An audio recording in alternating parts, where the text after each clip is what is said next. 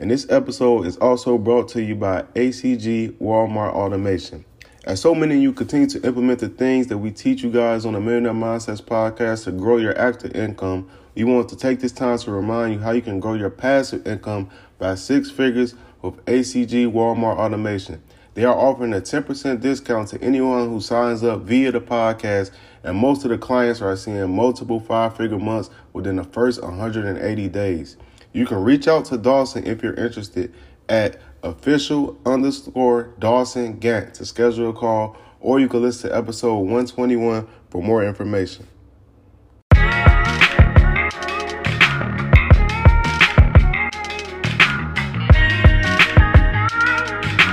Turn me up something. Gotta get your brain right if you're trying to make $1 million. If you ain't gonna do it for yourself, then do it for your mama. Only stay surrounded by them people if you know they solid. Elevate your hustle up today to double up your profit. Trying to learn some game, Xavier gonna talk about it. No Deanna, speak that shit that everybody vouching. Ain't no more excuses valid. Get up off the couch and get up in your bag. To your bank account, need an accountant. I study millionaires cause I was born a visionary. You still believe in limitations, why you acting scary? You can't distract me from the paper, I've been chasing greatness. I'm stacking now and balling later. In the conversation, we strategizing, monetizing, piling up investments, and sacrificing temporary for bigger blessings. Yeah, a tapped in boss mind state. I multiply my grind rate and I match the way I vibrate. Gotta get your brain right if you're trying to make $1 million. If you ain't gonna do it for yourself, then do it for your mama. Only stay surrounded by them people if you know they solid. Elevate your hustle up today to double up your profit. Trying to learn some game, Xavier gonna talk about it. No Deanna, speak that shit that everybody vouching. Ain't no more excuses valid. Get up off the couch and get up in your bag. To your bank account, need an accountant.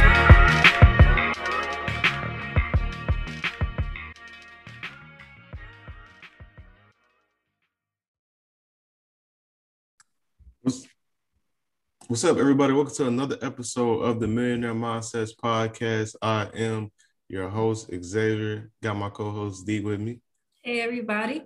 And today, we got another amazing, dope episode. But before we start this episode, I want to tell everybody, make sure y'all like, subscribe, and rate, leave a comment on the channel. We greatly appreciate that. We're trying to get to that 1K 5-star rating. So if everybody can rate it and like it, like I said, we greatly appreciate it as well. For people that want to get into crypto, I officially dropped my cryptocurrency guide about almost 2 weeks ago.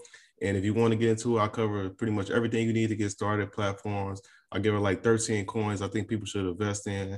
A lot of them still under $50. So I'm going to put that link in the description as well. If you want to go get that, you can get that today, get started with crypto. And getting started on this episode, today we got a very special guest. Her name is Lane Bradley. She's an entrepreneur and the CEO of Raymond Financial and the Financial Lane. And she's going to give a lot of value and a lot of gain. We've been waiting to do this episode. Shout out to Irene, because Irene was like, y'all got to make this happen. So I'm like, absolutely, we're going to make it happen. And here we are, we doing it. So welcome to the show. Thank you for having me. Hey, everybody. I'm so happy to be here, talk to you guys about some amazing things that have not been talked about yet because I did my research. I'm excited to be here. I'm excited to be here. See, I like that. We already off to an amazing start. I like that when it's new information that hasn't been touched on. So yes. we could get right into it. So for the people who may not be familiar with you, this may be their first time hearing of you. Do you mind just giving like a background on yourself? Yes, absolutely. So, hey, everybody, my name is Lane Bradley. I am a real estate accountant, grant writer, and speaker. I am here in Raleigh, North Carolina, and my company, Raymond Financial, we help 6-figure plus real estate professionals and nonprofit organizations and small businesses increase their cash flow with 5-figure grants. So, yes, that is what we do. And we're all about providing education on how you can get free money from corporations, from the federal government, as well as from your state that you possibly are not looking at. So, yep.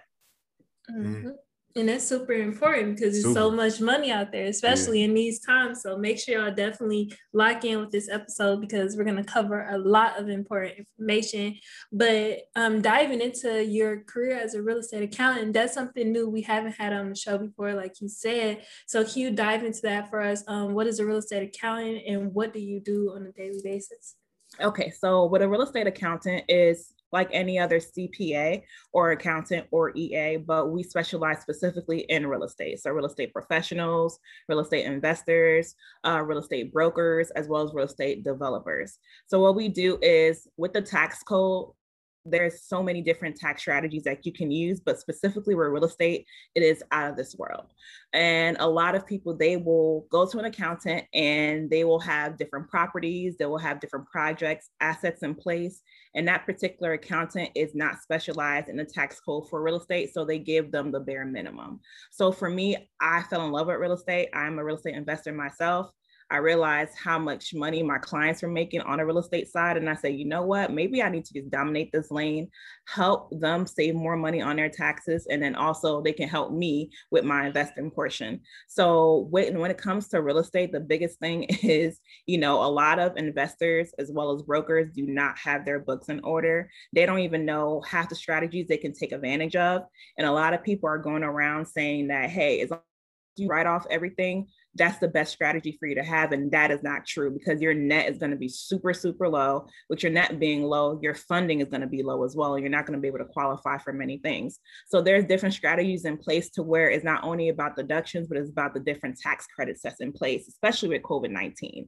And real estate being a very lucrative industry, you want to be able to either educate yourself or find someone who is specialized in that industry when it comes to your taxes to educate you so you can maximize on it. So people are always like, Grant Cardone, he's a real estate investor. He makes so much money, but yet he hardly pays anything in taxes. Well, he has a team of advisors that are specialized in the tax code and know exactly what they need to do to make sure he gets the maximum of his money back. And I feel like with real estate, that's essentially what you need to be focused on is, you want to get your properties together, you want to get your assets, but you need to find an accountant who is also going to specialize in that industry.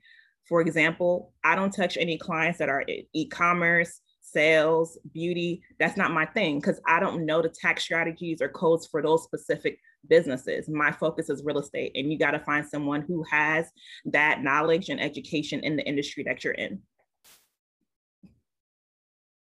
Oh man, I was on mute. I didn't even realize I was on mute. But no, that's extremely valuable. So do you think so anybody involved in real estate, whether especially specifically on the investor side, you think they need to hire a real estate accountant, no matter? Absolutely. Okay. Absolutely. I think so, because what you will see is people will always say, like, say, for example, if I'm talking about different tax code strategies on Twitter, I will always hear, hey, my accountant don't talk to me about that. Where can I get that information? Exactly. And I let them know, like, hey, honestly, it's not your accountant's fault. They're not focused on these real estate strategies because they have other clients that are in other industries. So their focus is on different clients, so different industries. So they can't solely focus on real estate because they might have someone in construction. They may have someone who has an online business, so they have to focus on sales tax. They may have someone who has transportation. There's different niche code strategies in the tax code for every industry. So it's going to be hard for them to not only continue with their education, but also be consistent in getting that information to you. So when I'm talking about accounting and tax, specifically tax planning, it is to real estate professionals, because that I know that's my lane. So I tell them, like, hey, we can, go over some things, but I never want them to, like, leave their accountant because something else looks, pretty on the other side. I let them know to have that conversation with their accountant, like, hey, what do you know about this specific strategy? How can we, get this, relationship better to where I'm saving more? Because essentially, as an accountant, that is your job, to save your client the most amount of money. Like, you don't want to have your client paying hardly anything to the IRS, because then they're going to complain every single year. Like, I'm in business, I'm making all this money, but I'm giving the IRS almost half. Like, but you keep telling me that that's just how it is. That's how it is to be in business. You got to give IRS all your money. And that's not true. The tax code was made for business owners and investors. It was not made for employees. So that's why, as a business owner, as an investor, you have to take advantage of it, and you have to find someone who is educated and continuously educates themselves on it. Wow. Or it's gonna be detrimental to you if you don't. That you just made a lot of great points, and because we talked about CPAs before, but we never talked about finding a CPA that specifically fits to your needs. Because even like I remember the first time Deanna and I got a CPA when we was out in Cali, I remember it was like a bad experience. Like he didn't do any. It was really much benefits, but I think it's because of what you just said. Like we didn't find one specifically for our needs. I think he was used to dealing with people like just 9-to-5ers and stuff like that, so he couldn't get us exactly what we was looking for. But now, like looking back on it, I realized it wasn't even really just all on him. We needed to find somebody that could identify that was an expertise in what we doing. Yeah, absolutely. And I even talked about that today, as far as a lot of people just don't ask the right questions when it comes to what they're looking for, because honestly, they really don't know. So a couple of questions that I have told people that they should ask when they're interviewing people, because an accountant is interviewing you to make sure that you're a right fit for their firm. And then you should also be interviewing the accountant. So you should be asking them, how much experience do they have? Do they continue their education? How do they feel about the new tax laws that are in place? How do you feel about the new administration in place and, you know, the changes that Biden is trying to make to the tax code? You know, what other deferments as well as tax code strategies have they put in place for other clients? Do they have public testimonies from other clients? Like, people don't ask those type of questions. Right. They just go off of, honestly, clout. You know, if you find someone who is popular on social media and they have a whole lot of followers and they, you know, talk about some basic stuff like, hey, you know, just hire your kids for $12,000 a year, and then that's a good tax code strategy. Everyone's talking about the same thing. So it's like, oh, let me do that. But do you even have enough money in your revenue for the year to even hire your kids? Is that a good strategy for you? Or are you just taking the information that you saw on Twitter or saw on Instagram? So what I tell people is that specific strategy may not be for you. Everything has to be customized. My business is different from your business. We can make different amounts of money. You know, we can have different life situations. Our business goals could be different as well. Everything is not going to be a one size fits all. So you have to find someone who is going to fit into not only what you have going on currently, but also strategize for the goals you have in the next year. You know, right now is the best time to start tax planning. Tax season is over. People will come and say, hey, you know, we're in February, I'm about to file my taxes. You know, how can I save the most amount of money? It's kind of too late. You should have been doing that from like April to December. You should have been strategizing, implementing. By the time tax season comes, you're ready to go. And people don't know that because they're so used to just, you know, tax preparation. The most important side is the planning side. You plan, you implement, you get it done. So that way, you know how much, you know, if you have to pay $20,000, $50,000, you are already prepared. You already know that you maximize on everything you could, and you're prepared to pay that instead of having to complain in April, like, oh, tax day is here. I got to pay $50,000. You know, it's not fair. Honestly, because you don't know why you got to pay $50,000. And what I've noticed is you file your taxes. Nobody knows what's on the forms. They can't explain it. And they don't even know how to read it. You know, They file their taxes, they get the forms, and they don't even know what their AGI is, how much taxes they had to pay, or the credits that they qualify for, or why they got that credit. They just know I got a refund or I didn't get a refund. And that's not fair to the consumer. You constantly have to educate yourself. You have to do your due diligence. And if you don't know the information, you got to find someone who is specialized in the information to help you, or you're not going to be successful eventually. Like, the success looks good because of the money, but not if you dishing it out every year. Not if you giving almost all of it away back. So yes, exactly. You're right about that. What do you say to people? Because I know there'll probably be some people that hear this. They may have businesses, or they may be investors or whatever, but in their minds, they may not think they're making enough money to need an accountant or anything like that. What do you say to people like that? So what I say is, you at least want to get a bookkeeper. Because a lot of business owners, even if they don't need an accountant, or even if they don't feel like they need the tax plan yet, you still need to at least get your finances in order, because you can say I'm successful, but if you don't even know how much money you have coming in and out, are you really successful?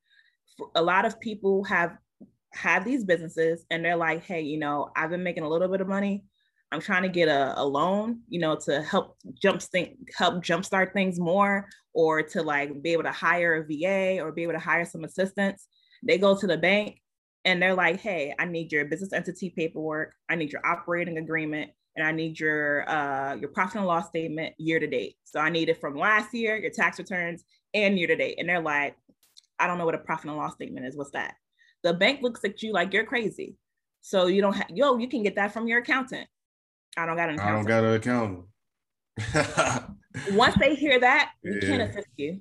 good luck with your business. Come back when you have all that foundation together, because you're asking the bank for money to help jumpstart your business. If you don't even have your finances in order, your reports in order, why are they going to loan you any money? So even if you can afford an accountant right now, you have to find a way to afford one. So if accountant is going to charge you, let's say $500 to $1,000 a month, you need to figure out how many products you got to sell to be able to get that $1,000 a month.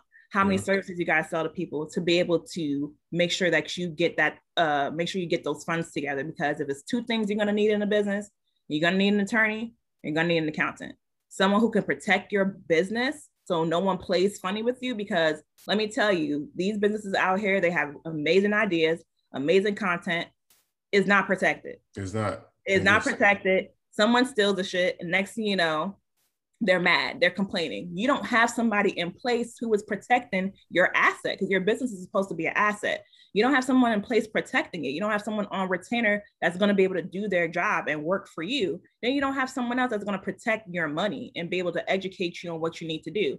Sometimes people are like, let me, hire 2 people. Your budget for your business may not be allocated to hire those 2 people yet, but your accountant can tell you, let's work on it in 6 months. This is the goal you need to hit in March. Let's talk about it in July and see if we can hire one person in July and hire another person in October. But you would have never known that if you didn't speak to someone who's looking at your finances. It's not your job to look at it by yourself, because your job is to focus on your company. That's your job. Your job is not to be looking at your finances every month like, okay, I think I'm doing good, but I'm not too sure, but I'm just going to wing it. Like, I'm just going to wing it because I'm making it. I did it. I quit my job. I got my business. I got clients. I'm doing it.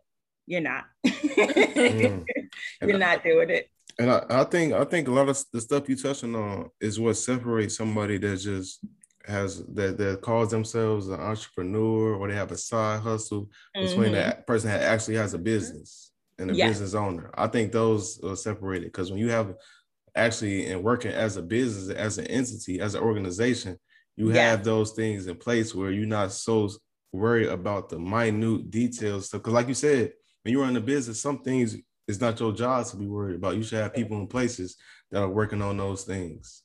Obviously, you get to oversee it because you need to know what's going on more. Nobody's going to care more than you. Yeah, absolutely. You better oversee it. Like, you better make sure it's getting done right. But it's not your job to micromanage. Right. It's definitely not.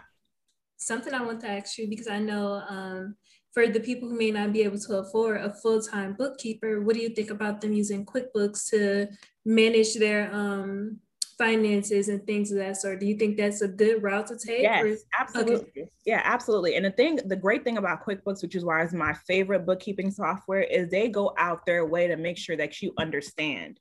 So if you cannot afford someone yet, they can teach you how to categorize your books, how to connect your bank accounts, how you can reconcile your bank statements, and how you can also look over your reports. And they'll even go over the reports with you if you don't understand. Like, if a bank tells you, hey, we need your balance sheet, but you don't know what a balance sheet is, you can go and contact support on QuickBooks. Where do I find my balance sheet? They'll tell you exactly where to find it, what it's about, and why it's needed. So you really have to go out of your way to actually do that. The biggest problem is people say they don't have time. I don't have time to go and do that every single month. I don't have time to sit down and talk to somebody about going over my bookkeeping or making sure everything is connected. They will literally get QuickBooks and they will just let it sit there for 6 months. And when I get them as a client, I'm like, hey, do you have QuickBooks? Are you familiar with it? Yeah, I've been paying about $30 for it every month, but I've never gone in there. I'm like, why not? Like, you have customer service there that's able to help you every single month if you wanted to. And they're like, I don't have the time. I'm trying to, make sure I got my products out. I got to make sure my inventory is good. I'm like, but you don't even know if your money is good. Like, at least find out if your money is good. You got to be consistent at looking at it every single month. I always say, like, hey, February is done. In March, look over your books for February. Same thing next month. So April is done. Look over your books in May. But a lot of people don't do that. They just let it go along because honestly, they feel like it's boring. It's not important. What people are worried about is their branding. They're worried about their followers, and they're worried about how much money is going to come into their account. But if your books ain't good, are you really a business owner? Like, are you really a responsible business owner? Because once you get into sitting at those tables with the people who are making it, you know, they don't worry about those things because they already have a team of people doing it. But before then, they were on it. You know, they made sure that, okay, my money is good. I can invest in this. I can invest in that, if they couldn't find someone to do it yet. So if you can't find someone to do it, it's okay. There's a software in place to help you. You just have to be consistent in doing it. Yeah, that's very important. And like I said, like you was touching on, a lot of people, you know, they may be new to business and they might be thinking like, oh, I'm not at that step yet. But I think, in my opinion, I think the thing is you got to put things in place mm-hmm. now to prepare yourself. You know what I'm saying? You don't want to just because you're on a small level now, don't mean you got to stay that way forever. Exactly. You can still carry yourself and treat your business like it's a major corporation and by just Absolutely. Taking the proper steps. I always say before you start a business, you want to make sure that you have your business plan in place, because you can have all the ideas up here, but if it's not on paper, it don't count. Right. But also you want to invest, at least taking out 2 hours out of your day and investing in an attorney who can point you in the right direction. And then you can come back when you do need that attorney. Then you also want to schedule a call with an accountant so they can put you in the right place. There's accountants out here that will set up your QuickBooks for you, set you up for success and tell you, hey, come back when you make more money. But you need to take the steps and actually talk to these people. Some people, they're just winging it, because there's this thing called start the business now, fix it later. Well, by the time you fix it later, there's so many mistakes you've made along the way because you didn't talk to the professionals. I don't believe in starting the business now and fixing it later. I believe in talking to a professional first, pointing you in the right direction, and then you get to start it right. So that by the time you make the money from the business, you can go back to that person who's helped you and they can continue to set you up in the right direction for success. Other than that, you're just winging it. And I don't believe in winging anything, because once you start winging stuff, it don't work out. It does not work out.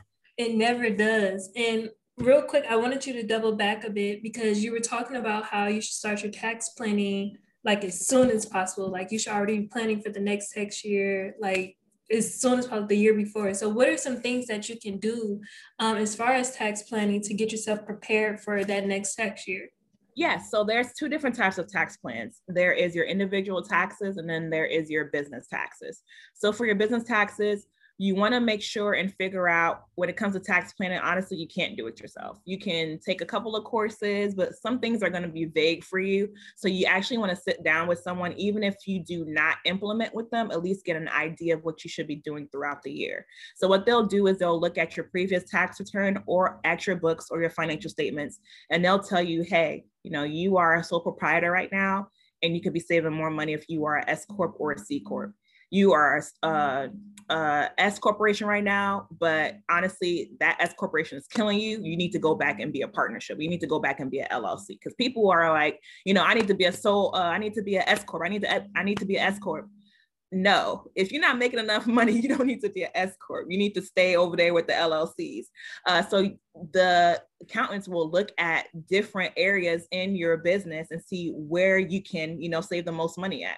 Also, there's something called retirement. So you may have a business on the side, and you also may have a 9-to-5.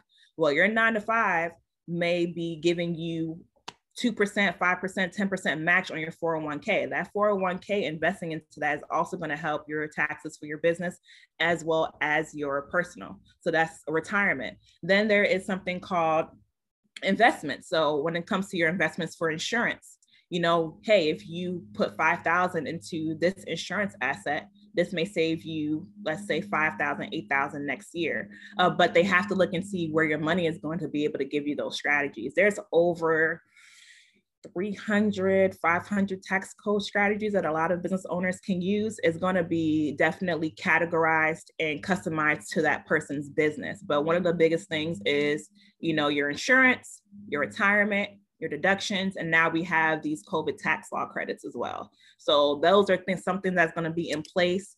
A lot of them are not for employees. So if you're an employee, I'm sorry, but a lot of those COVID tax law changes are for business owners, because they're saying that business owners were the ones that were affected the most by COVID-19. So what they're trying to do is, you know, be able to make up for a lot of lost income.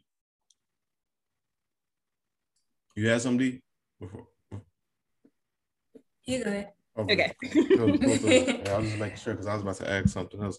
So I was getting back into real estate. So as a real estate accountant, Like, what's the biggest mistakes you see real estate investors make, like on their reports?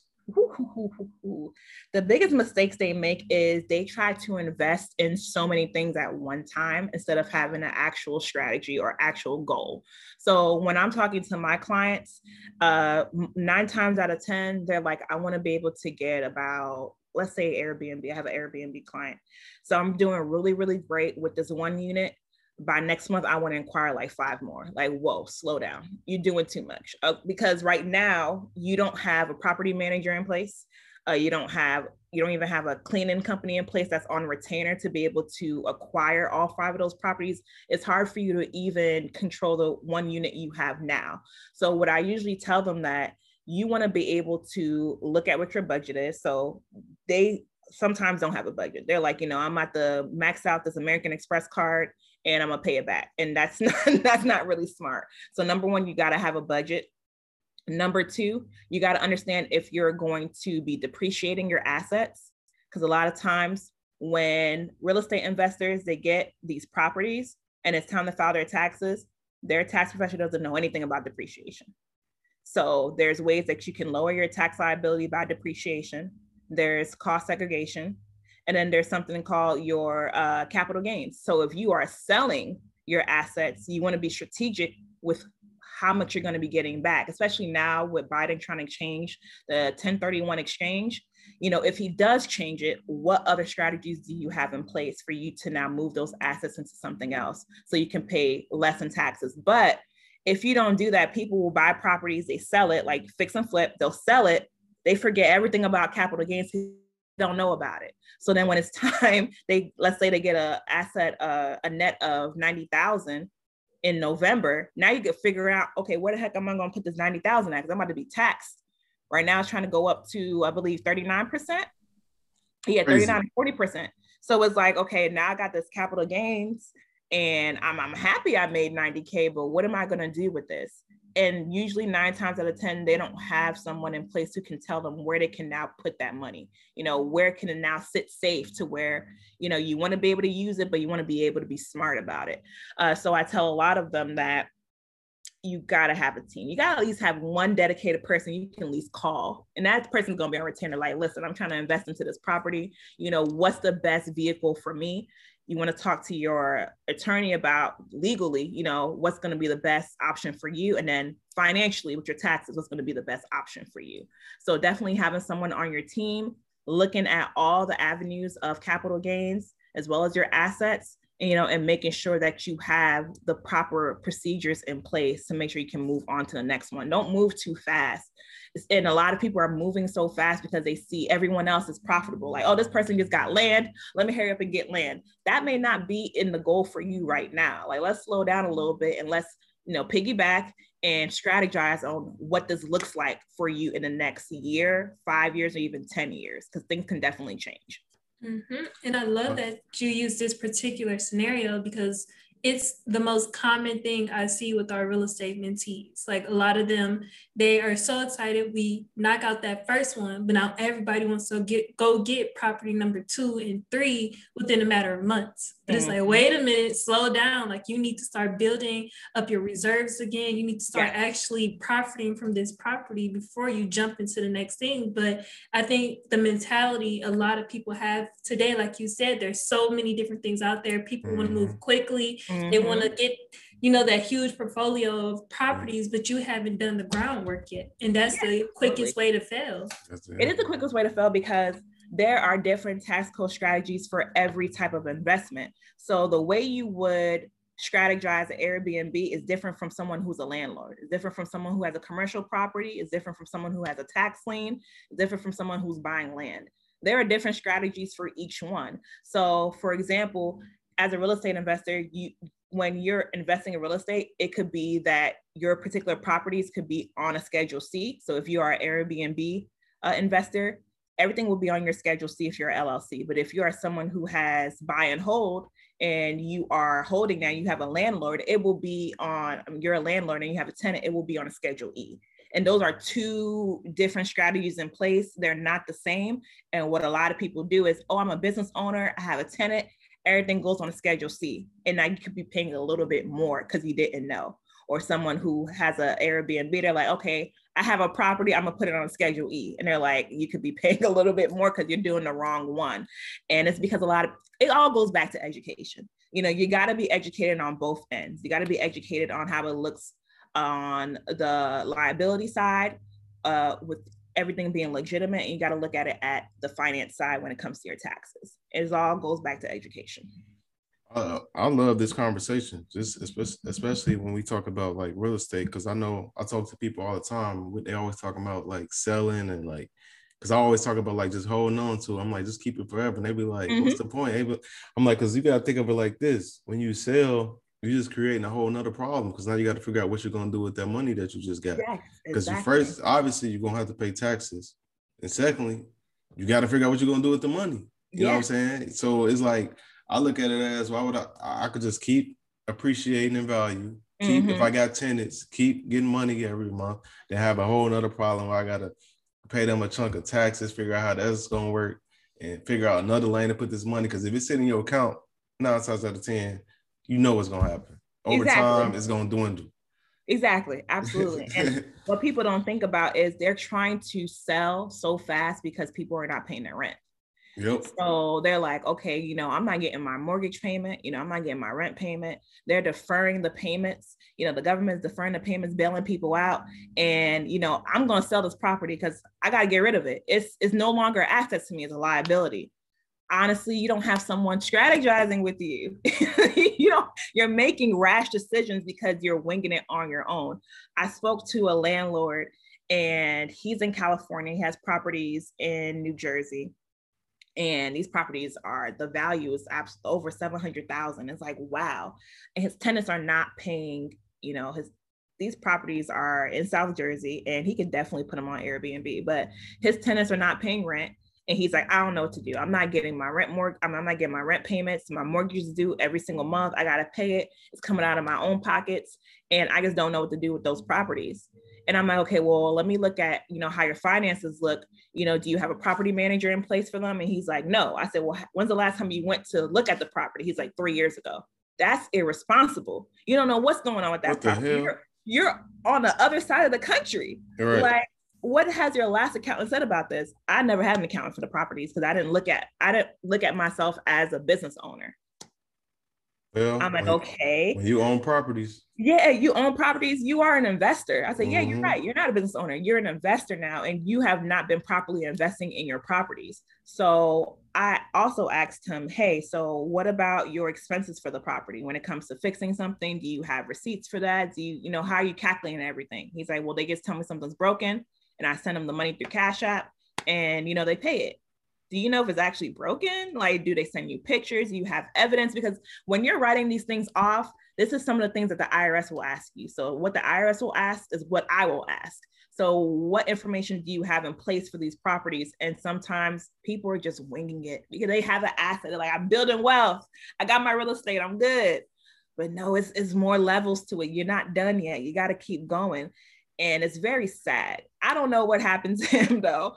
We had a conversation. And I guess, you know, those conversations are tough to have. A lot of people, they don't end up liking me after we have the conversation, and I don't hear from them again because they don't like what I have to say. They want me to say something different, like, yes, we got to continue doing this, get you another property. Because he was talking about, well, I'm trying to get another property. No, we got to fix the problem with this property first. Like, you have a problem over here that's burning. We need to be able to take that fire out before we go set something else up. And people want to hear what they want to hear. So when they hear what they don't want to hear, you don't hear from them again. They're going to find someone else who can tell them what they want to hear, and then they're going to go and pay that person. So I have not heard from him. So I'm like, good luck. I hope it works out. But usually it's because people want to hear something different, you know, and when you don't tell them that, like, a lot of people don't like lawyers for that reason. Mm-hmm. You know, I'm telling you something you don't want to hear. And they're like, you know what, I'm going to find somebody who knows what they're doing. They 9 times they do know what they're doing. You just don't want to hear what they're telling you. So that's the biggest misconception. And, you know, I love what people are doing when it comes to getting those properties and getting into real estate. But what I will say is no one thinks about the financial side of it, the tax side of it. Like, no one asks those questions until it's too late. Like, hey, I owe like This one person contacted me on LinkedIn. He said, I owe 50,000 in capital gains. What can I do about it? I'm like, it's too late. That was like last year. We're in March. You don't have to pay that. There's nothing you could do. I said, you could have, if we would have strategized, 6 months ago, we could have came up with a strategy for you, but you got to pay those taxes. There's nothing you can do about it right now. Like if we could have came up with something December 31st, but it's a whole new year. We can't do anything. Man.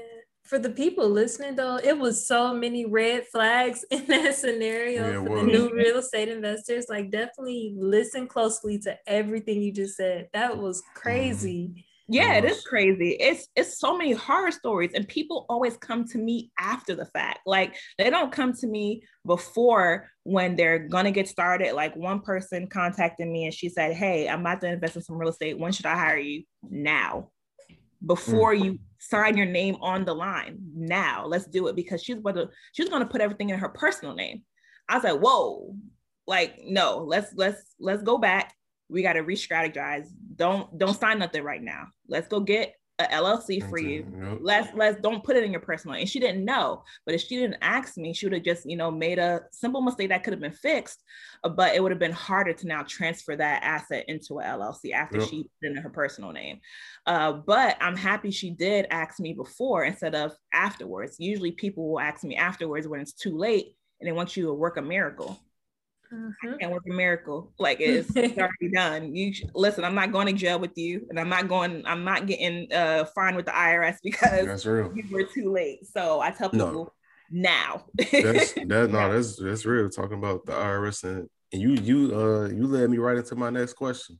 You on point. I was gonna ask, like, so because we gotta talk about this side of it too. Like, because I feel like so many, especially young people, like when they new to business, new entrepreneurship, they don't think about this stuff. Like, you know what I'm saying? They think like, ain't nothing, that ain't gonna happen to me. That's what a lot of times people think, oh, that ain't gonna happen to me. So let's talk about like, what's the repercussions of like poor record keeping and poor reporting, not paying taxes? Like what's the repercussions?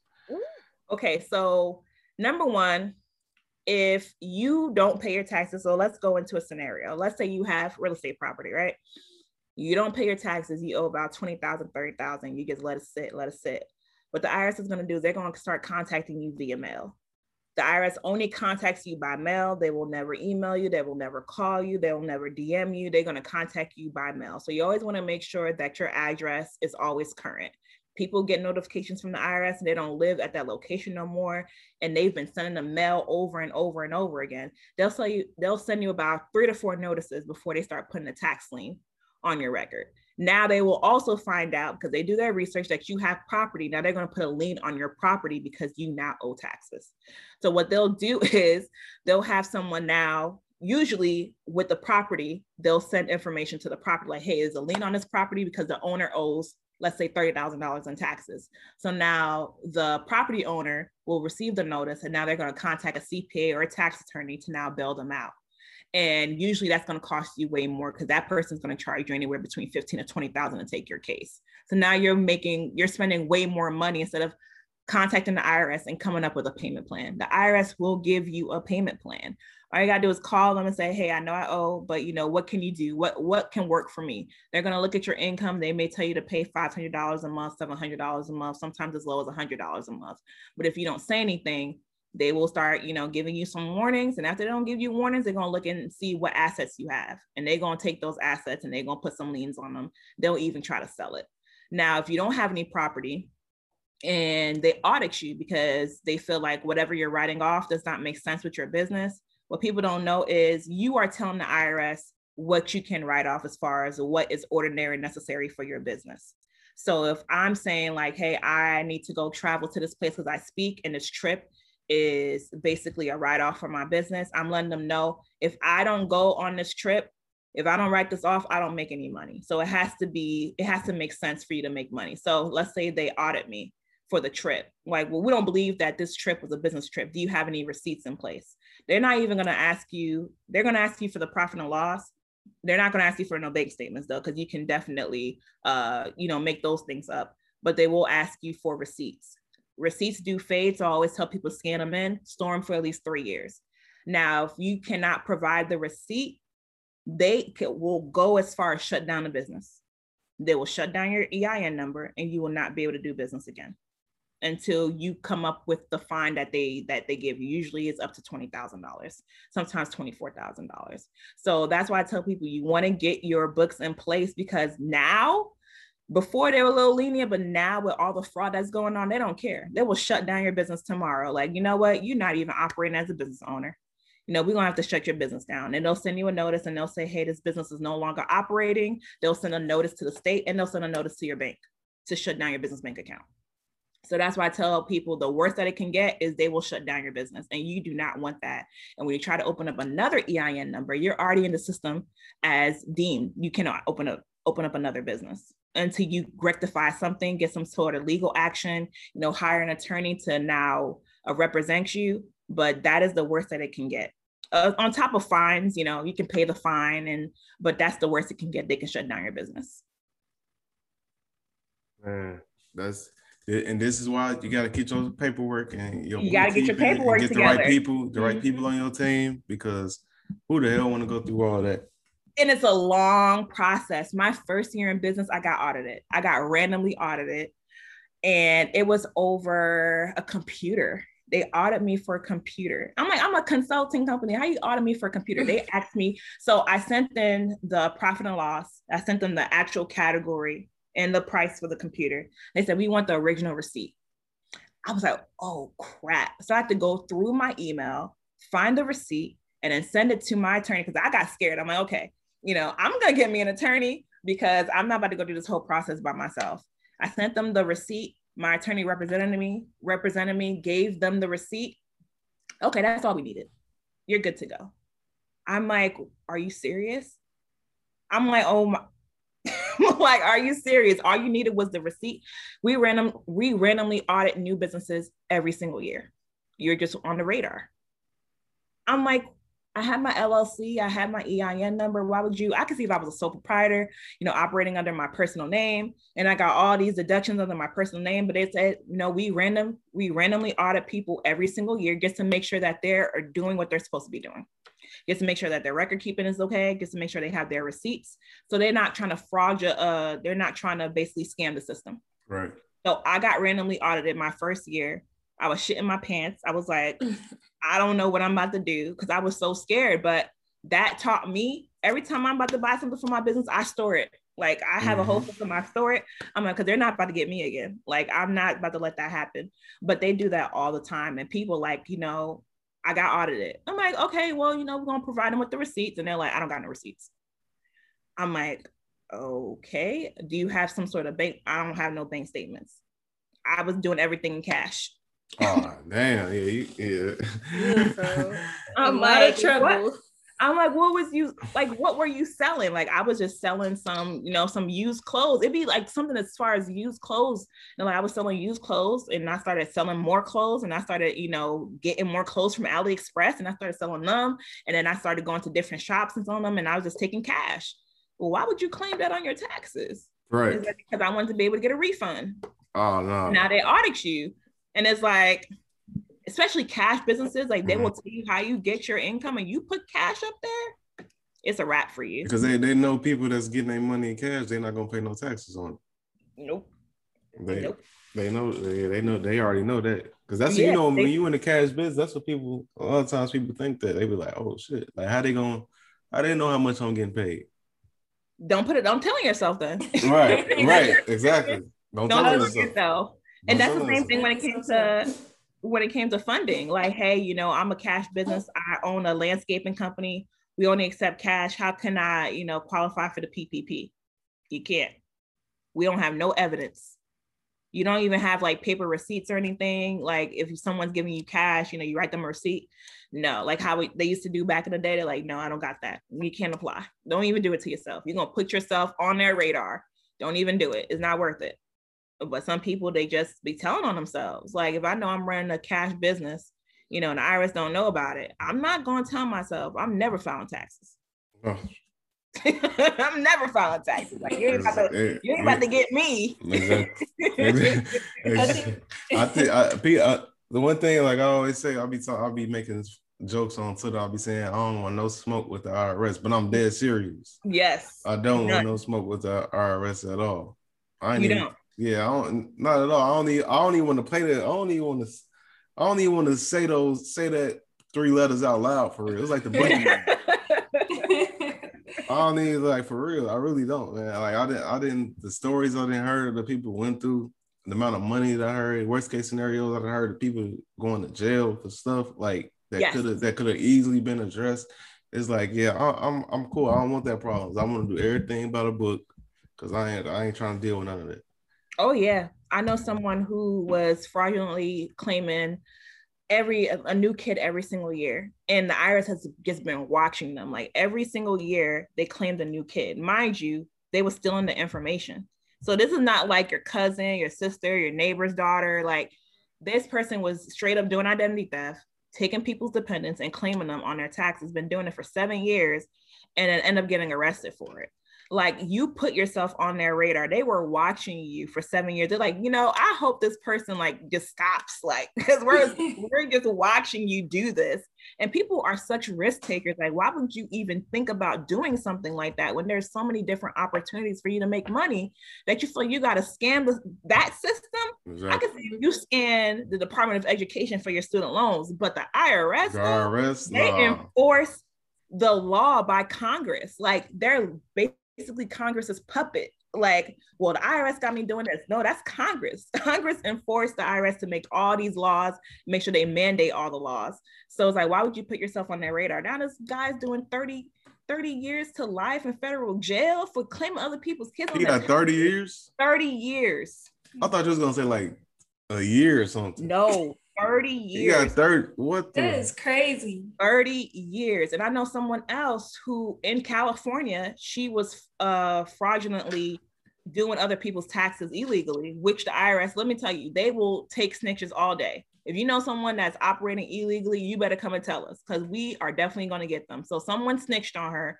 She was operating her business illegally. She was not supposed to be filing taxes for people. Well, she was. And mind you, she was finagling the numbers. So she was changing the numbers around so they can get the most refund. And the next thing you know, she is having to pay $24,000 and she's doing 3 years of federal jail. See, this is exactly what I said. I don't want them problems. Yep. I don't want this smoke. I'm cool. Why? That's crazy.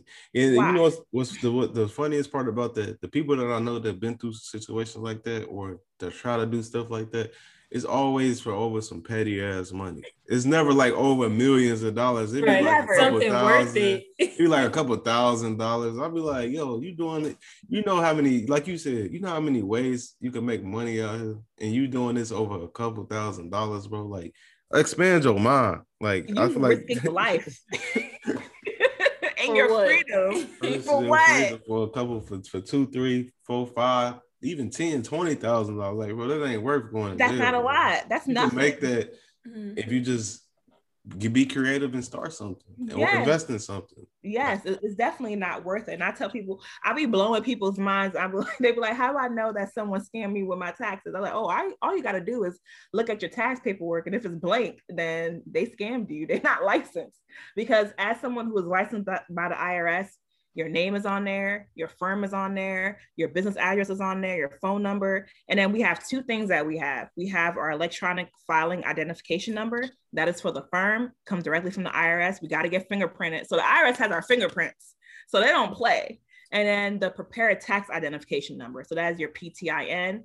And if you don't see any of that information on your tax returns, it's blank. That person illegally did your taxes. They are not licensed by the IRS. They went to TurboTax. And you paid them $500,000 to do your taxes. They want a TurboTax, put all your information in there, and they paid $34 to process it, and then they give you your return and call it a day.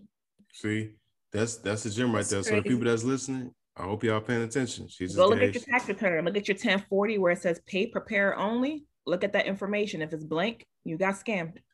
Mm-hmm. Damn. You got scammed. It's cold out here, y'all. Watch yourself out here. It's cold out here, man. But this is information on a serious note. This is information that people need to know. Like, we never went deep onto this topic, so I'm glad we touching on this. Mm-hmm. But I want to make a quick segue because I feel like this is another important topic, and I know people want to talk about. I know this is gonna be people's favorite part of the episode. Yes, we sir. talk about grants and how to make money. I know people gonna love this, so make sure y'all listen, y'all pay attention right now. So getting into grants, like, so I'm trying to think of a way to ask this first question is, like, how do you research certain grants and get to be, what's the word I'm thinking of? Eligible. Win. Yes, for the money. Absolutely. So number one is it goes back to your foundation. So people think like it's super easy to win. It is super easy to win if you have a foundation. So number one, there are hardly any grants out there for individuals unless you're going like to college. But if you're looking at business grants, you got to have a creative idea. So I'll give you an example. Let's say I have a finance company and then another company, someone with a similar company. So company A does finance and we educate individuals on budgeting. And then company B does the same thing, but they have a system, they have a program, they have a project, they do, educational aspects on YouTube, like they have way more. So when we are both applying for, let's say Google has a grant and they're like, hey, we're going to give you a grant for a different program on how to educate entrepreneurs on budgeting. And me as company A say, hey, I help individuals budget, and we have a call together and we just go over their whole budgeting goals. And then company B says, hey, I have a budgeting program for individuals. And what we do is we do workshops. We show them different strategies. We come up with a plan. We have a book in place. We also do different videos on YouTube. And we also make sure that we have like some sort of fundraising aspect to where we'll give away a free budgeting strategy session like once a quarter. What Google is going to say is this idea is really creative with company B. We're going to give them the money. And then company A, you need to do something because everyone's doing the same thing. We don't really want that. So when people are like, how do I win grants? You got to think of a creative program or project in place that's going to help your community or your audience. If you don't have that in place, you are really competing against everyone else with the same business, and they're not going to choose you. So it's like, where would you start looking for grants? Number one place that people don't look is your city, your county, and your state. And only time people go on their city, county, or state website is when there's a local or natural disaster. They're trying to look at the weather. There's a hurricane, there's a snowstorm. Oh, let me see what my state doing. Let me see what my county's doing. What different avenues they have in place for me to be protected. But no one ever goes on there to see what funding is available for them. What people don't know is the federal government has a basic budget every single year. That budget is over $1 billion. What they do is they separate that budget. Every state has a certain amount that they get. Let's say the state gets 10 million. Now your state, what they do is they take that budget and they give a certain percentage to small businesses who are trying to operate. They will not put that information on social media. They will put it on their state website. If you are someone who is a subscriber to their newsletter, you'll be the first one to know. If you're not, you'll never know. So what will happen is since people are not subscribed and people don't look at the information from their state website, there are other people who do. They'll apply for the funding. And since it's not that much of a competition, they'll win. That's exactly what happened to me. I won my very, very, very first business grant. It was $4,000. When I started my business, I was like, okay, I'm not really making any money. Let me see what my county can do for me. I just started researching. So I went to Onslow County grants. I'll just type that in. The county website pulled up. I went to the grants tab and it was a small business grant for $4,000. And all I had to do was create a video as to what my business was about and who I was helping. 3 months later, they called me and said, I won. I said, what? I didn't really do anything. It's like, yeah, so it was only 3 people that applied for the grant, you and 2 other businesses. So we just gave it to all of you guys. No one else applied because they didn't know. And what they're going to do is once those funds get exhausted, it just goes away. Like they don't roll it over into the next year. They are on a fiscal year every single month. So the biggest example I can give you is with our Governor Cooper in North Carolina. Last year, the fiscal year for grants is from October 1st to September 30th. So September 1st, there was a $250 million grant for North Carolina for small businesses. And they had that big amount because that was the money that was left over from their budget. So they had to get rid of it somehow, some way, or they just give it back to the government. They can't like roll it over into the next fiscal year. So what they did was like, hey, I got the email because I'm on the email list. So what I did was I blasted it out on social media like, hey, there's a $250 million grant out for small businesses. They're giving 300 businesses a piece of $250 million for your business. This is how you qualify. No one had their foundation. They didn't have their LLC. They didn't have their financial statements together. They didn't have a business plan. They didn't have a business bank account. So majority of the people I spoke with didn't even qualify. And which is why a lot of people don't win, because they don't have a foundation. Not only they don't know where to look, but they don't even have a legitimate business in place. So when people are asking, how can I win a grant? You got to create the foundation first. Well, I'm trying to get a grant so I can get a business. No, it doesn't work that way. You got to create the business first, create the business plan, create the financial statements. Even if you're not making any money, at least have something up there. Like, I didn't make any money yet, but I've been spending $10 a month on G Suite. I've been spending $20 a month on my website hosting. That's still expenses that you have. As long as you have the paperwork, you're good to go.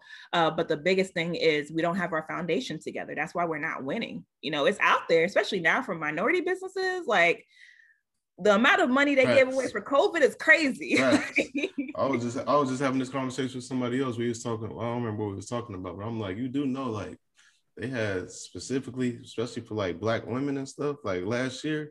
I'm like, they had all like Facebook had a $4,000 or $5,000. They was giving away like $4,000 or $5,000 to minority women that own businesses, and people was applying. I got that grant. Exactly, Deanna. I did too. Exactly. So it's like, these days the money is out here, but like you said though, if you don't got that foundation, those things in place, it's gonna be way harder for you to get it though. Yeah, absolutely. And there's different types of grants available. So people will see like a federal grant for like, over $10 million and say, hey, can I apply for that? And I'm like, listen, federal grants are not really for small businesses. They're catered to nonprofit organizations. So you will see when you look at the description, nonprofit organizations, state officials. If your state officials do get the grant, what they're going to do is now disperse it to small businesses. So what I usually say, like, hey, start making connections with your state officials. Start letting them know, hey, the federal government is giving away money for this particular area. Our state should be applying for it. We need to be having these conversations, especially if you are in your state and you're like, my state don't do nothing for me. Well, who are you speaking with to make sure they do something for you? I know I'm at the board meetings, every single meeting, and people be like, you're crazy for going to the board meetings. No, I live in this city. I live in this area, and I know the money is there because I see the budget. It's public information. I see the budget. What the hell are you doing with the money? Where is it going to us, the ones that's stimulating the economy? What are you doing with the money? They don't have people going in there and asking them questions, putting them on blast. Like, listen, I don't know what's going on, but there are potholes in the street. There are a lot of these stores, they're not getting the funding that they're supposed to get. I know you get a budget every single month. Where's the money going? Is it going to schools? Is it going to the stop signs? Is it going to small businesses, or is it going to the banks? Like, which one is it? But we don't know because we don't have these conversations. I'm in there all the time. Like, if I have a state official that's in my county and I know that I possibly elected that person to be in charge of what's going on within our city, I'm gonna sit there and have a conversation with them. I'm gonna show up every single time. I make sure I make time to show up. Now with COVID, we can't go to the actual meetings because of COVID, but there are virtual meetings. Get right on Zoom and get on there. I know with Los Angeles, they did it when the police commissioner wanted to know like what the citizens thought about what was going on in the community. Everyone came out there one by one, walked up to that microphone. They told them exactly how they felt about their community. You guys are doing BS. We don't know what's going on. You treat us like trash. Voice your opinion about what's going on within your county. If you feel like your county or city or state is not giving you enough money, what are you doing about it? Are you speaking up or are you complaining?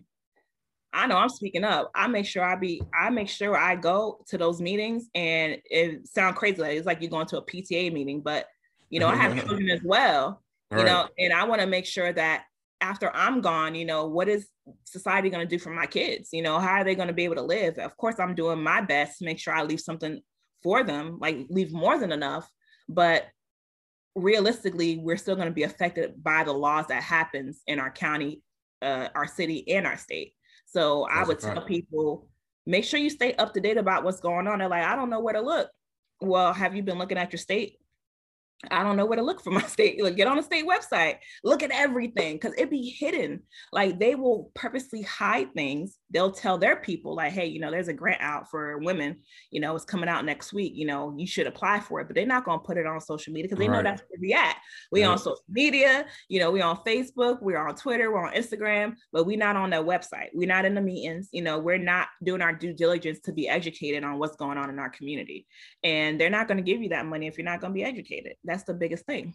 And you can't, the thing about that is, because some people might hear that and be like, man, that's messed up. When how I look at it is, you can't be mad at them. That's how they thinking, like, we trying to keep this between ourselves and help our people out. So we not, they just, that's, I look at that as like self-preservation on their part. We got to just do our job and figure out, like, okay, like, you gotta be nosy. You gotta be nosy when it comes to money and stuff like that. Yes, absolutely. You definitely need to be like, have your ear to the ground, know what's going on, be looking around, like, hey, especially when it comes to budgets that they got that they're supposed to be allocated to the people. Mm-hmm. You know what I'm saying? Absolutely. You definitely can't be like, oh no, that ain't none of my business. Nah. It is your business. Right. You live in the city. You live in the city. You eligible for it, man. You better go after that stuff. So is there like a limit on how many grants you can receive like within a year? No, there's no limit. It's unlimited. It's literally unlimited. The best thing about grants is once you win one, it's like they're not obligated, but they feel like they're obligated to give you another one, because it's like, if Facebook gave me a grant, why would not PayPal give me a grant? Why wouldn't Google give me a grant? Because they're going to ask you how many grants have you received and from where and why. So I'm like, hey, you know, Facebook gave me a grant because I told them about this portion of my business. So now that other company is like, Facebook gave them a grant. Why wouldn't we give them a grant? Right. Obviously, Facebook sees something that we should see. Now they start looking more into your business. And the great thing about grants is once you win one, if there's another one next year, they're going to be the first, you're going to be the first person they contact. The people that win the grants, they have a different list. Like, hey, there's a grant coming out next week that you guys should apply for before they even put it out to the public. I know I got one for Stacy Rise. It is, I did put it on Twitter, but I'm sending you the link, Deanna, but it's for women. And it is $10,000. And people are like, oh, that $10,000 is not a lot of money. It is a lot of money. You a business owner, you know what you can do with $10,000. That's a business owner. $10,000 that you don't have to pay back either. Exactly. It's a very short application. And it's due on July 9th. But what they're looking for is women-owned businesses. And all you got to do is just talk about your business and what you provide. Super short application. And they're going to be contacting people around October to tell them that they won. But the great thing about it is ongoing mentorship. So not only do you get money, but now you get access to their network. So same thing that happened with PayPal. When PayPal had the grant, for, I think it was AEO, that's the name of the association. So when everyone won that grant, now all those people are in a separate Facebook group where they have different mentoring sessions, because I'm in the Facebook group. So they'll have a mentoring session every week about something that's going to help your business, whether it's marketing, whether it's more funding. And what they did, they gave out more funding after that. So we originally won, for me, it was up to $10,000. I won $9,000. Then 3 months later, they say, you know, we feel like a lot of businesses are still struggling with COVID. We're going to give you an extra $2,000. You're going to see it in your PayPal account. I was like, are you serious right now? I'm like, this is crazy. But then they also have ongoing mentorship. So they teach you about funding. They're teaching people about their taxes. They're teaching people about how to do marketing, how to do branding. And they have other organizations coming in. They have a relationship with Verizon. So Verizon came in. They have a relationship with Hello Alice and another marketing company, Square. Square came in talking about how to now get your clients to start making payments through Square. And they gave everyone a discount for Square. So instead of it being 2.9% that they're taking out, it will be 2.5 or 2.0. So there's many different advantages from winning the grant besides getting the money. Now you have access to people's network. And I think that honestly just goes to show there are people out there who want to help you. Like, you don't have to be a struggling business owner and, you know, feeling like there's no resources out there. You just have to look around and do the research and apply. Yeah, you gotta have the info. You gotta have the information. You have to have the information. Yeah. And once you get accustomed with these corporations, because now if you see like the energy of what's going on, a lot of corporations are now wanting to help minority owned businesses, whether it's a publicity stunt or not. take advantage of it. Because once one person does it, another person does it. Verizon did it when a lot of people didn't know, but Verizon partnered with the NFL and they had a grant for small businesses. They literally blasted it on the day of the Super Bowl. No one knew. Like, no one knew. Ain't nobody, they know people ain't paying attention. And then you have 24 hours to now apply. That's crazy. But you gotta stay ready. You have to. Going into kind of tying this back into accounting, if you're a business that's getting all these grants and you're getting this free money, how does that look as far as tax season? Like, do you have to pay taxes on this money? Is this money that has to be reported? No. So when you have these grants, the best thing I tell a lot of businesses, if you're someone who is going to get a lot of grants, you want to get a separate business bank account to put that money grant money into that account. So now that money is now tax-free. You do not pay money on it. So for my profit and loss statement, it'll say my income. And then on the top of it, it'll say grant income. So now that income is not tax-free. I mean, it's tax-free. So I'm not being taxed on it. It's not a part of my total income that I have to pay. Perfect. Man, this has honestly been like so much information. No, like, I feel like everybody can really benefit from listening to this episode. They definitely will. And I want to ask, I had like one final. Well, I got two questions. Yeah, but, no problem. Go ahead. I know you talk about on social media. I think I seen you talk about like pretty much getting to a point where you pretty much can have a tax-free lifestyle. Yes. So yes. So I definitely want to just talk about like that and like how is that, like, for the people that's listening, they want to know like how is that possible? Okay, so having a tax-free lifestyle, what it basically means is every year when it's time to pay taxes, you're not worried about it because you're prepared. And what I mean by that is, for me specifically, I tell my clients they need 3 accounts. People usually think it's just one, but I tell them they need 3. So the first account they need is their operating expenses.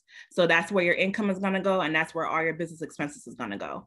Your second account that you're going to need is for payroll. So whether you're paying contractors, you're paying yourself, or you're paying your employees, that is where that money is going to be coming from. And then your third account could be your savings account, and that's going to be for your emergency fund, and that's going to be for your taxes.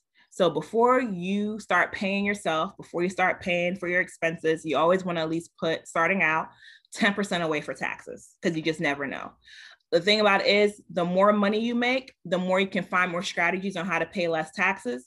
But if you are a small business and you're making about, let's say 50,000 and your expenses are only 40,000, or not 40,000, 25,000, and your net is 25,000, you don't want your net to be super low because you're not going to be able to take advantage of all the funding that's available. So what we essentially want to do is be strategic. If you're putting 10% of your income away for taxes, when it's time to pay taxes, it's not like, oh my God, I got to pay $10,000 to the IRS. I got to pay $15,000 to the IRS.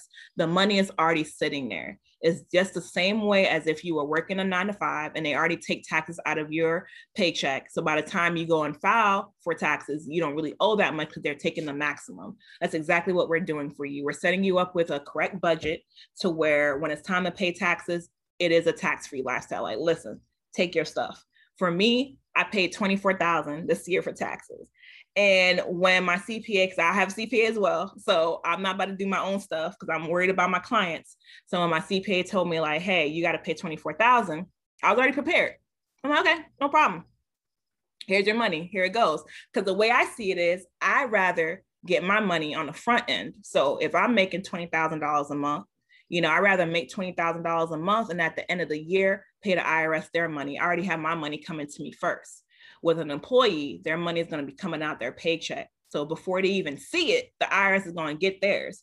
So I have a bigger advantage. So for me, I'm already prepared when it comes to paying the taxes. It always can be, there's always going to be a loophole for you to pay less and less, but it's always going to depend on where the strategies are for that year. Strategies are always going to change, but as long as you're prepared, it should be a no-brainer. That's why people are like, hey, I got the money in place. Why am I going to complain about paying $10,000 when I've already prepared myself to do it? It's already in my budget. That's why people just be writing checks. Like, okay, I'm just going to write them a check and call it a day. I'm not going to complain. I'm not going to do a payment plan. I'm not going to be like, oh my God, the IRS is killing me. We're putting money aside for this particular purpose. So that way you can live the life that you want without having to worry about them coming after you. Man, that's like that. The Jay-Z always do Jay-Z references on it for whatever reason. He got a bar for everything. But he got on one of the songs, he said, "My account's so good, I'm practically living tax-free." Yes. And I'm like, Yep. Yes, that's exactly it. That's exactly what I be talking about. And people are always comparing, their business. I know I'm gonna get this question, but they're like, how come Amazon pays zero in taxes? I gotta pay taxes. I always get that question. And the reason why is you got to compare your business versus Amazon's business. Number one, Amazon is not just a business, they're also an investor. So they invest in property. So not only do they invest in property, they are deferring their taxes to be able to invest in property. Then they're also taking advantage of depreciation. They also have a lot of staff. You are, as a small business owner, you cannot take advantage of the same strategies that Amazon can take advantage of because you are not providing jobs. If you're not providing jobs, you're not stimulating the economy. If you're not stimulating the economy, the tax code is not going to work for you. So that is why they get to pay zero in taxes. They have over 200,000 employees. They're getting more. They're putting food on people's table. You are selling a product, you may have one VA, one assistant, and you're done. You're not providing thousands of jobs to people. That's the biggest difference. Are you stimulating the economy? And if so, how? Mm-hmm. That is how someone pays zero in taxes versus someone who pays, $5,000, $10,000. I only got one employee right now. I know why I paid $24,000. I'm fine with it. Versus someone who's probably another accounting firm who has over 100 employees. They're going to pay less taxes than me. Absolutely. And it makes sense. I'm glad you touched on that because I was going to ask you that as well. But you broke it down perfectly. And a lot of people, for the people that may not understood it, you broke it down perfectly because a lot of people, they do ask that question all the time. Amazon ain't paying you know how many, like you said, how many lives, how many lives Amazon is affecting with the people they employ? Yes. All the people that throughout the country, throughout the world. Like you can't compare your situation, like just being real. You can't. It's not only just Amazon. There's 91 other companies that pay zero in taxes. FedEx, UPS, a lot of other companies, not just Amazon. And not only is Amazon giving, jobs to employees, but they're also giving jobs to entrepreneurs. There are people who are selling their products on Amazon, selling their books on Amazon. So it's not just about the employees. They're really, helping everybody. So that's the biggest difference. Because I know I'm going to get that question, but do you really want those problems though? I don't want that responsibility. No. You got to learn how to play the game, learn how to play, learn what kind of player you're going to be and then take advantage of it. I know how the economy works. I know how the state works and I know what their games are. You got to learn how to play the game. You won't complain if you know how to play the game. That's a fact. And I don't even want them. That's another problem. I couldn't imagine having 200,000 employees, man. I'm good. Yeah.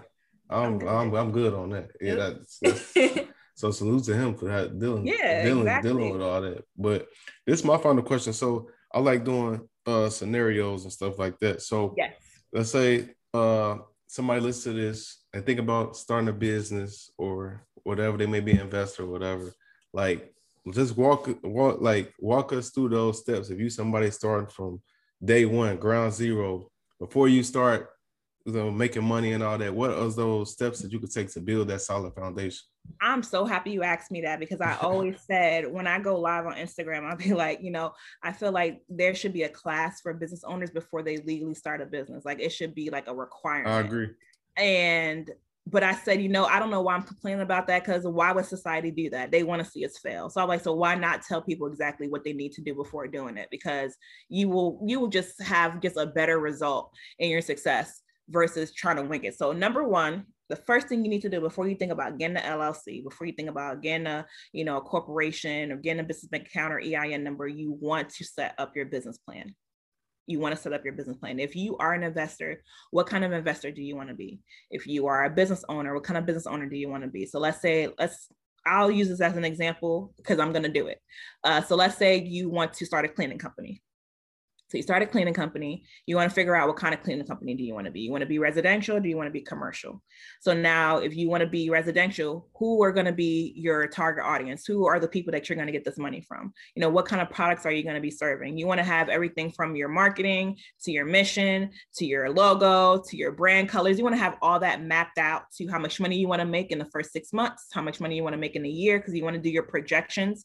It'll determine how much clients that you're going to need. And then you're going to go over as far as talking to an attorney about different options for you liability wise when it comes to your insurance, when it comes to what the state requires, any licenses. Then you want to speak to an attorney when it comes to where you're looking at with taxes, because we can always do projections on different scenarios. You know, what if I make 20,000? What if I make 50,000? What if I make 70,000? Based on the current tax law, we can always do projections for you, but you got to, you know, take the time to come up with the business plan, speak to those 2 people first.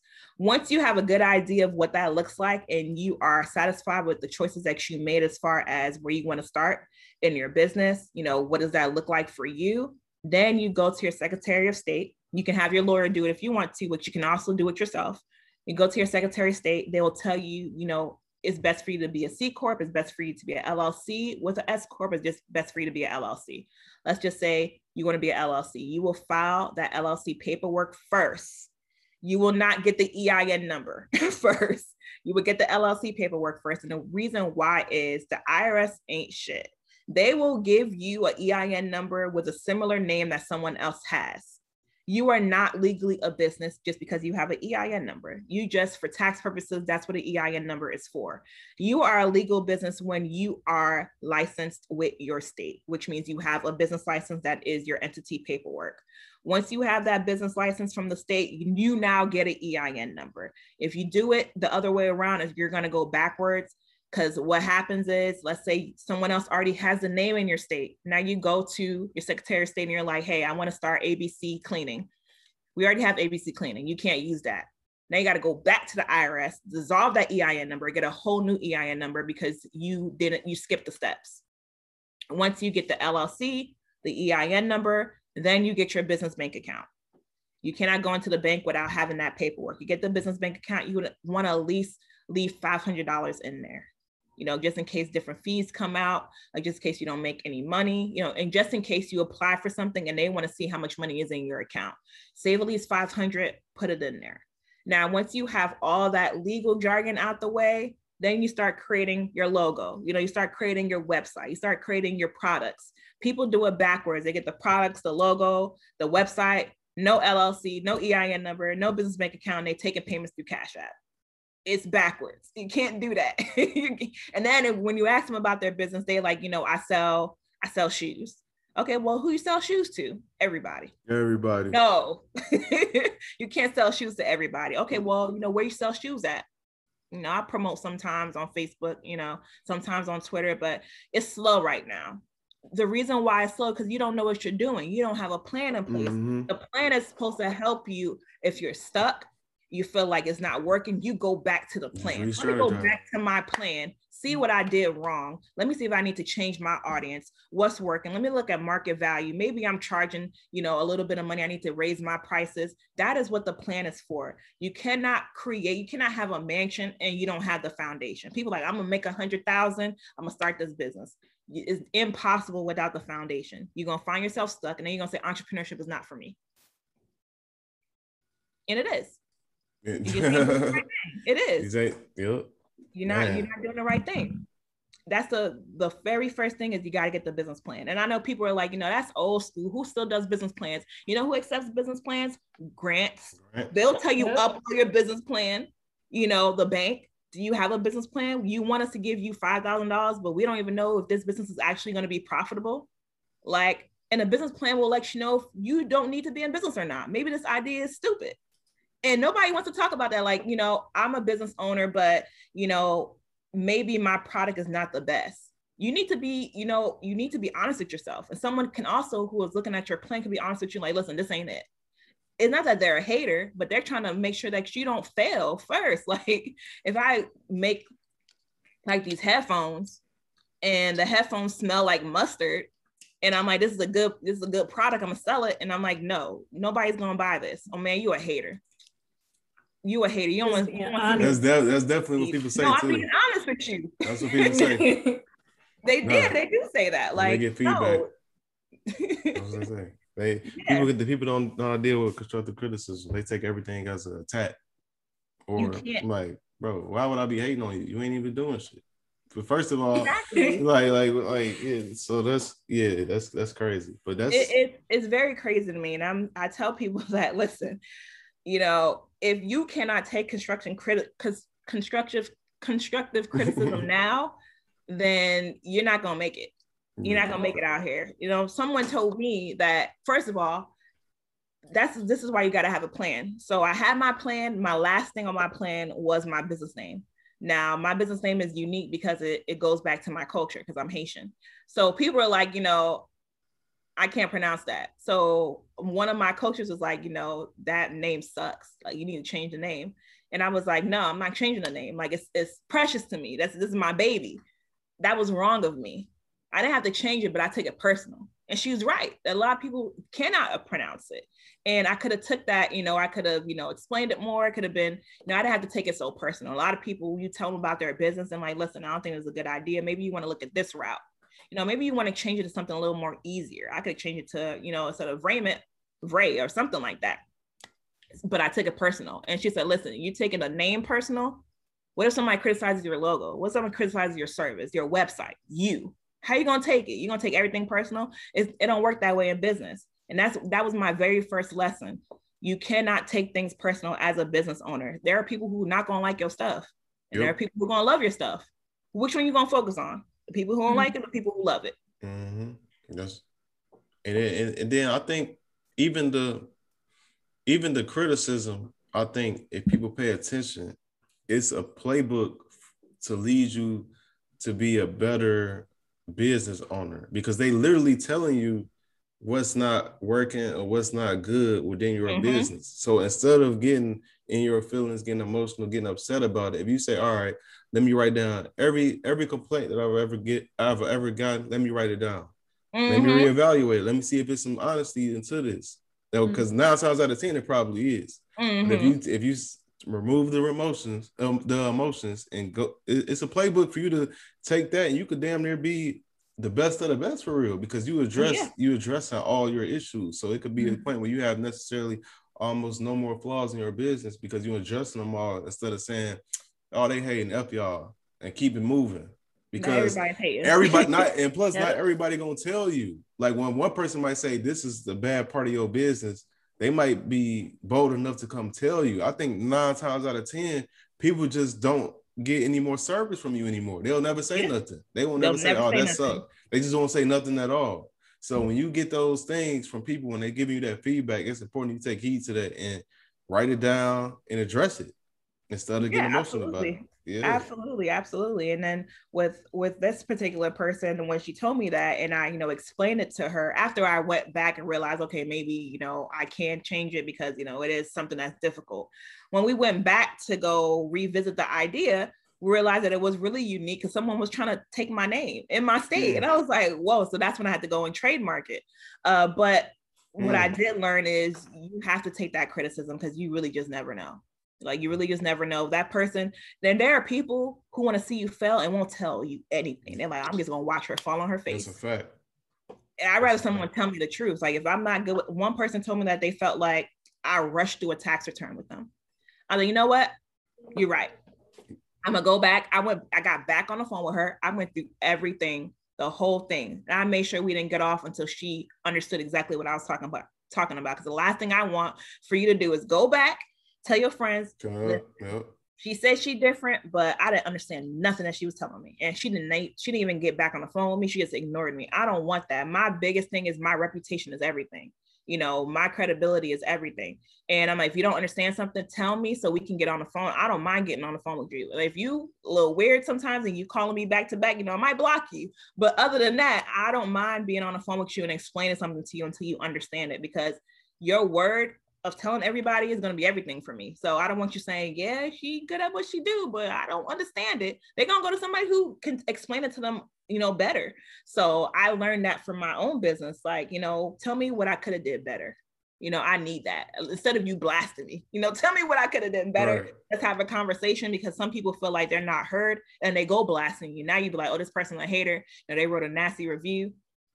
Did you go back to their email? Did you return their phone calls? Like, you know, you look at what you did first before you criticize the client. Now, the customer is not always right, but you got to look at what you did wrong as well. You know, is this something that could have been rectified? If not, you did everything you're supposed to do. Okay. But if there's something that you could have did differently, you got to go back and fix that. And I feel like that's a perfect way to end it. This has been an extremely valuable episode. Yeah, seriously. And before we wrap up, did you have anything else you want to touch on that when you get a chance to? Either one of you? I'm good. Yeah, I'm great. Good. Okay. Yeah, absolutely. But before we let you go, no, what you say, D?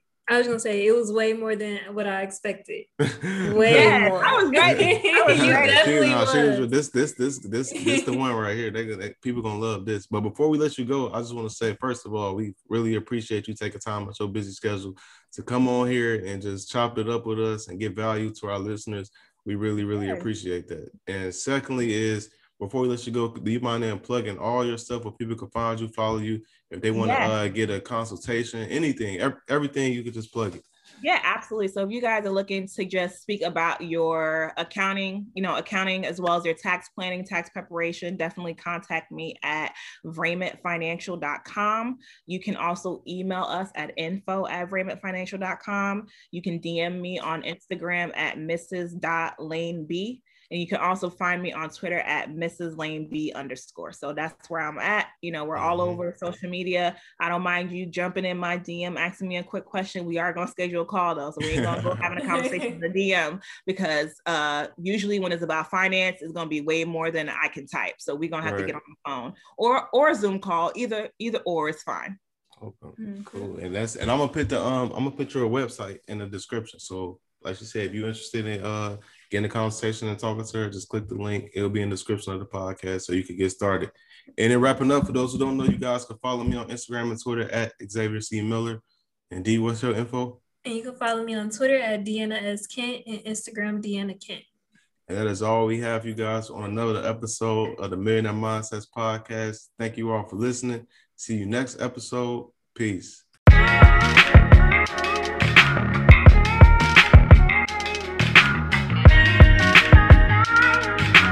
Turn me up some.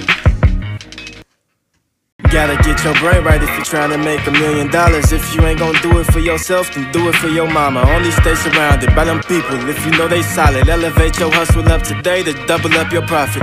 Trying to learn some game, Xavier gonna talk about it. No Deanna, speak that shit that everybody vouching. Ain't no more excuses valid. Get up off the couch and get up in your bag. To your bank account, need an accountant. I study millionaires cause I was born a visionary. You still believe in limitations, why you acting scary? You can't distract me from the paper, I've been chasing greatness. I'm stacking now and balling later. In the conversation, we strategizing, monetizing, piling up investments, and sacrificing temporary shit for bigger blessings.